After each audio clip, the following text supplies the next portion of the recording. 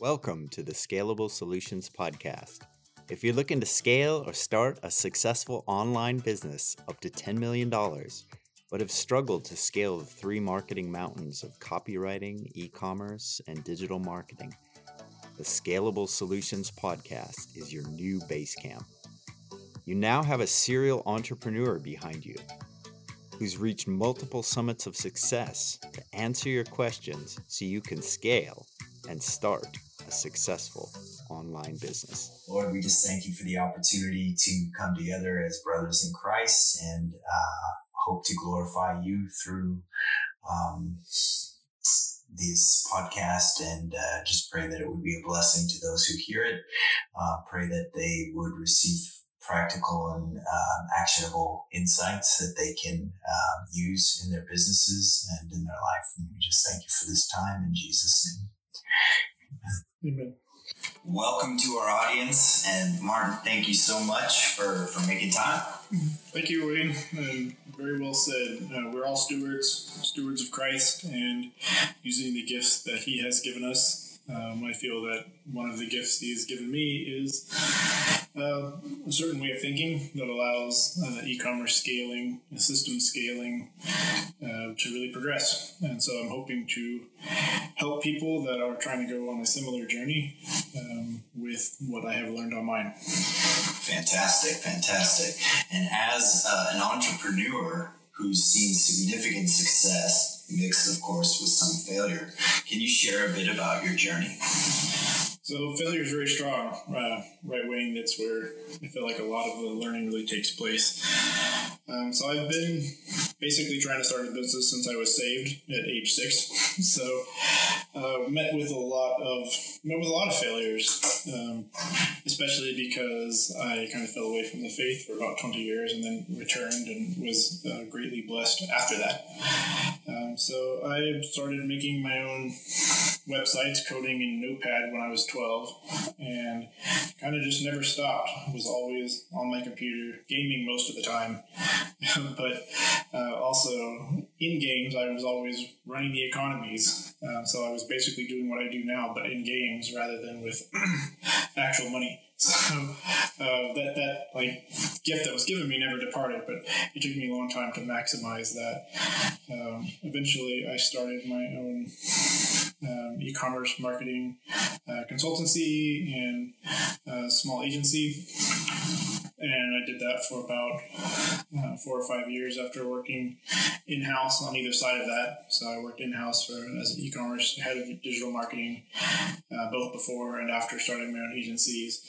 And then finally culminated in my first relatively successful agency that allowed me to have enough stability to kind of invest in my first e-commerce venture. If you're currently a freelancer, or if you're working contract, or if you are have a small agency or consulting, something like that, you probably know how fickle clients are and how fickle your income can be, which makes it really difficult to plan for the future. That's where I was. It makes it very difficult to save money, and all of a sudden you can have the rug completely pulled out from under you, and that's tough. But it happens, and there is most definitely sacrifice before there is gain, as Jesus demonstrated for us. Awesome. Thank you for sharing that. What would you say is critical in the early stages of starting an online business? So if you're starting out, unless you just happen to have enough money to start forming your team right away, you're going to have to be a jack of all trades, and you're going to have to teach yourself a lot of different skills. And you're going to have to get used to the fact that you won't be able to do anything as perfectly as you want. Because if you're not specializing in a certain area, then of course you're going to have to make compromises across all areas. But if you don't have a budget, for example, my first e-commerce company was basically started with about $500. So that means you have to do everything yourself. You have to teach yourself everything. And we will make available a list of tools that I recommend and use on a daily basis to help you hit the ground running, because there's a ton of different tools out there, a lot of really good ones, and a lot of a lot of the ones that don't scale that well. And since we're all about scale here, I'll recommend you the ones that I personally use. I don't make any money from the recommendations. I'm not affiliated with them in any way, but it is what I use on a daily basis. I'm familiar with it. And like I said, I've tested hundreds of different tools and SaaSes and apps. And so these are what I find work very well, both when you're starting out and at scale. Sometimes they're not always the cheapest or free. So if $5 or $10 is, if you're in a position where $5 or $10 is making a big difference to you, then we'll have alternatives listed as well. But if you can't afford an extra $20 or $30 a month for these different tools, I recommend starting right away versus switching later, because it will save you time, and time will quickly become your most valuable resource as soon as you start getting some revenue flowing in. Speaking of time, were there ever times when others may have thought of you as a failure even? Oh, absolutely. Absolutely. So that's a really good question. I was actually sitting in a lift when I was visiting the States. I'm originally from the States. And he was sort of asking, he was seeing me kind of working on my iPad because I try to maximize my time. And he asked me, well, what are you doing? And I'm like, oh, I'm working. He's like, oh, what kind of work do you do? And I said, well, I actually own some e-commerce companies. And he's like, that's awesome. You own your own companies and kind of have a lot of freedom. And he said, does that really work? I'm like, yeah, actually it does. But he said, well, what did it take? And I said, well, it's going to take you having no money and everyone thinking you're a failure for about 10 years. And his face just dropped. And but that is what it takes or more. I remember some really hard times, eating one meal a day, not being able to afford to have my car inspected. So then the apartment complex wanted to tow it, which means I was never going to have a car again because you couldn't even afford the sticker, much less affording a towing company to pay for that. So just really, really financial rock bottom times. But this is a common story for every entrepreneur. If you go and read a biography of any, especially any multimillionaire, but any millionaire is always going to have a story like this behind them. It's very rare that, statistically rare in the U.S. for millionaires to not be self-made at this point, especially because of the tech boom and all that. But there's this concept of generational money in the States. It doesn't really pan out in the actual statistics. So most of them came from nothing. And I grew up poor. I was incredibly poor during the 2008 crash, which was sort of right after I quit university to when I realized it was a bad return on investment. And I didn't want to end up in the trap, though. I knew that if I were to take a low-paying part-time or full-time job that was eating up all my time, I was never going to get out of that trap. Because time is always the most valuable resource. And when you're spending all your time exchanging it for money, especially a low amount of money, you can quickly end up in a trap that is very difficult to escape unless you're able to work in some kind of office job where you can use some of the time that you're at work to put towards your side hustle. But if you're at a job where you can't do that and it's eating up all your time, this could be a tough situation to escape. The alternative also isn't really that friendly either. It's what I was in, not eating. So facing homelessness, that sort of thing. But that's a level of commit you'll have to have or most likely you'll have to have if you want to do this. Now, if you're blessed with some savings or stable income, but still enough time to side hustle, to consult, to freelance, that's the best position to be in, for sure. And make use of that while you can. In your opinion, speaking of hard times and things like that, when do the majority of entrepreneurs give up? And why do you think that is? I actually don't know the statistics on that. I think that would be tough to gauge, actually, because, we all know, of course, that the statistics talking about the vast majority of small businesses or startups fail, something like 90%. Y Combinator, I believe, only has about a 1 in 3 success rate even. That's sort of the best of the best there in some ways in the tech space. So obviously, most of them fail. That doesn't mean the individual has failed. Far from it. I probably started around a dozen companies that failed, or never took off the ground, never hardly made any money, or made just barely enough money for me to kind of subsist on until they eventually failed. That's how you learn, and that's why I said to the driver in that lift that it was going to take 10 years, because that's about how long it takes to get really good at something, and you learn the most from failure. So you're just going to have to keep failing, and it takes perseverance until you succeed to succeed. So however long that takes, however many failures that takes, you can never quit. Now, you should know when to quit a failing company, which is a completely different discussion and also difficult to know. But that doesn't mean you should quit trying. From the whole scheme of things, that doesn't mean you should quit trying to start your own company or quit trying to follow your entrepreneurial dreams. You have to keep pursuing those until you succeed, if you want to succeed. It's an interesting dichotomy you just brought up between business failure and personal success or failure. So you see the two as really separate. Completely separate. Absolutely. Yep. It is why everyone else will think you're a failure for however many years, because everyone is going to think you're a failure until you're not. So all they're going to see is you don't have a regular job, or you're not 9 to 5, or you're not fitting in with everyone else, or you're not going to school, or you're not, insert normal for your culture here kind of thing. But no one will really understand that. If you are married or in some kind of relationship, your significant other needs to understand and support you in this. Well, that's not going to last, unfortunately. But I'm lucky that my wife was. But it's a tough road. But just because your companies or your efforts or your startup or whatever it is, just because XYZ failed, it doesn't make you a failure. It just means you just learned, and you won't repeat that same mistake, hopefully. So that makes your next attempt that much more likely to succeed. Well said. Well said.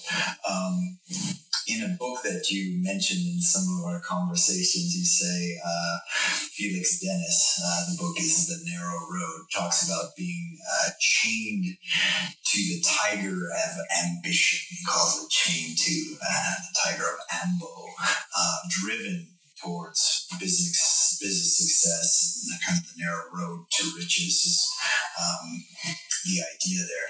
Can you share your thoughts on that? Sure. So Felix Dennis is a secular entrepreneur who is, from a fiscal standpoint, is incredibly successful and has, a very similar story of being completely destitute until he wasn't. And he's wrote a couple of solid books on the path. They're humorous and sardonic and somewhat sarcastic and cynical, but they are also very, very true. So there's a chapter in there in The Narrow Road where he talks about the tiger chained to your tail, which I used to call the voice. And I don't mean that in like I hear voices, but just as in something that doesn't let you rest. And that kind of drive. I think most or all of the self-made, at least the multimillionaire levels, will agree to having something similar. Felix Dennis calls it the tiger. You call it what you will, but it's whatever it is that never allows you to give up completely and never allows you to accept not being what you are, which is an entrepreneur or self-made business owner. Like I said, I was either going to make it work or I was going to live under a bridge. And even when I was living under a bridge, I would not have stopped trying. So that level of drive, call it what you will, is a requirement if you're going to come from nothing to something, or as Felix Dennis calls it, if you're going to walk the narrow road. Some would say that's like overly fanatical. How would you respond to people like that? I would say they're probably healthier mentally than I am. So if you don't have to do this, then I envy you a little bit. So you'll know it.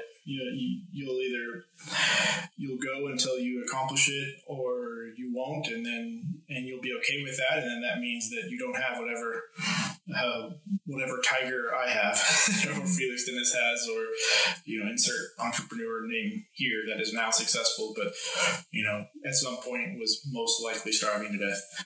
So yes, I would say that those kind of people will make excellent employees, possibly excellent, even C-level or that sort of thing, but that perhaps you should not pursue owning it, which is nothing wrong with that at all, in fact. Because every company needs a lot more employees than owners. So, and there's some stability and peace to be had in a type of stability and peace to be had in being an employee that you won't have as an owner. But at the same time, that owner can always get rid of you. And so there's a different kind of stability and peace if you own it. So it depends on what kind of person you are, what kind of personality you are, what gifts God has given you, because we aren't all the same. So it's important to use what gifts you've been given, and we'll try to identify what the gifts you've been given and to use them.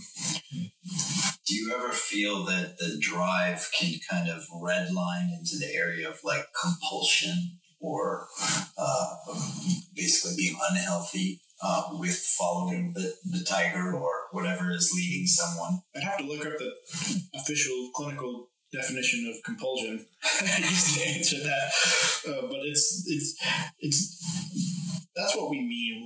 That's what we mean when we say that. Whatever term we're using, that's what we mean. We cannot rest until we accomplish whatever it is. And it comes and goes.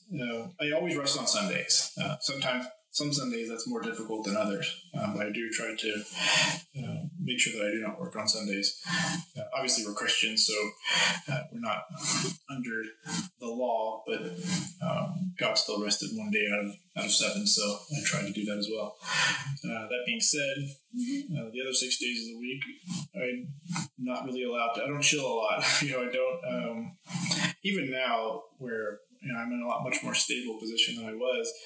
I don't watch YouTube. I don't have social media accounts. I don't watch much Netflix. None of the usual, I guess, things that people would do. And then when you're growing something, you're most definitely not doing that. Any of that, you're really not doing anything else except for working. And if you're smart, you're getting enough sleep and you're exercising and you're eating well. But then the rest of the time you're working. So people would call it unhealthy probably, but that's what it takes.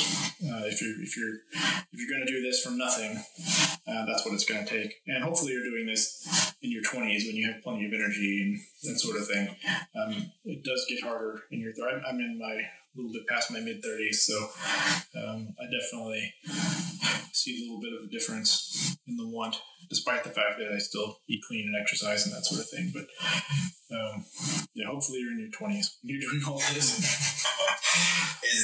Would you say there's a correlation between business success and personal freedom, on the other hand, in terms of like purpose, relationships, choices, decisions for entrepreneurs?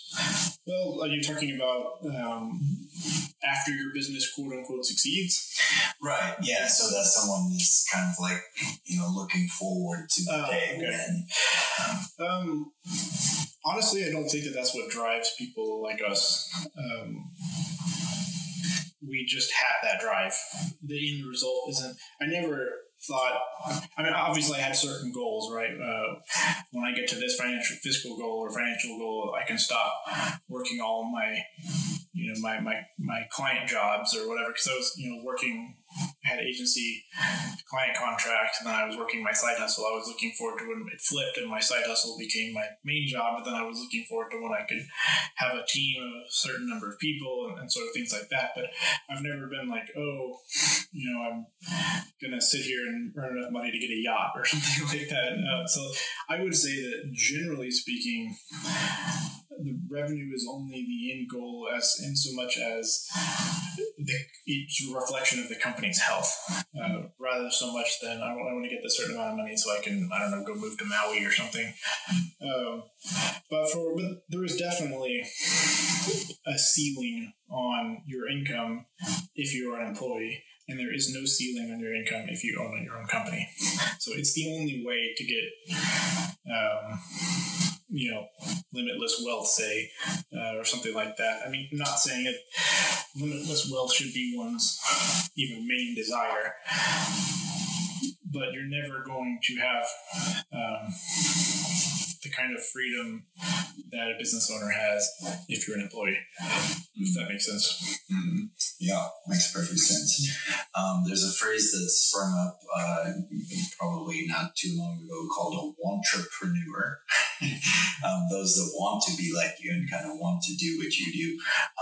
For those who feel as if they're chained to a career and don't see another path, would you encourage them towards business success and kind of the freedoms that may arise from it?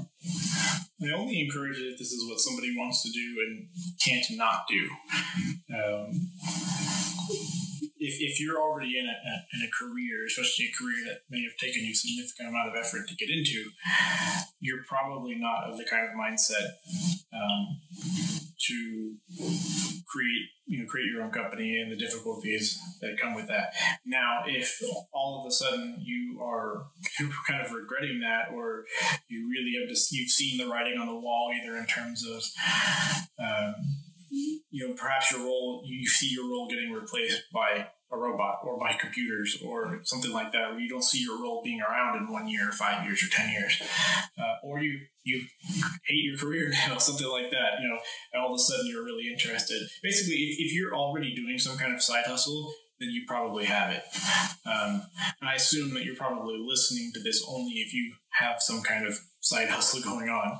And so, yeah, you're in a great spot potentially to create something because you have a solid income stream through your job. As long as it gives you enough time to pursue something, then you're in a pretty solid spot, and you can use that time and that stability to start growing something. And then whenever it reaches a certain point, that's when it's time to flip the switch and walk away from the career towards your company. So that is a great way to start something if you have the desire to do it. And if someone did have that desire and really wanted to get going, I've heard the term thrown about guerrilla marketing. Can you kind of unpack that, what that means, and have you used that philosophy or certain tactics, and how has that helped you over the years or not? Absolutely. So guerrilla marketing was a term coined in the title of the book, Guerrilla Marketing, and it basically refers to doing whatever it takes to get customers when you can't afford either traditional ways to do it. Basically means some kind of creative marketing, getting creative with what you have available, and that may not be much at all. For example, I didn't have much at all to get customers for my first successful e-commerce venture.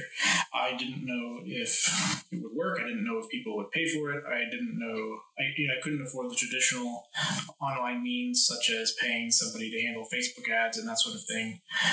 So I had to get creative with cheaper digital ads on other websites, more emerging websites that happened to have an audience that potentially appealed, or the target audience that I needed for my product. So I set up a pre-order, and I used these really cheap ads, and I started getting pre-orders. So then I knew that was going to work.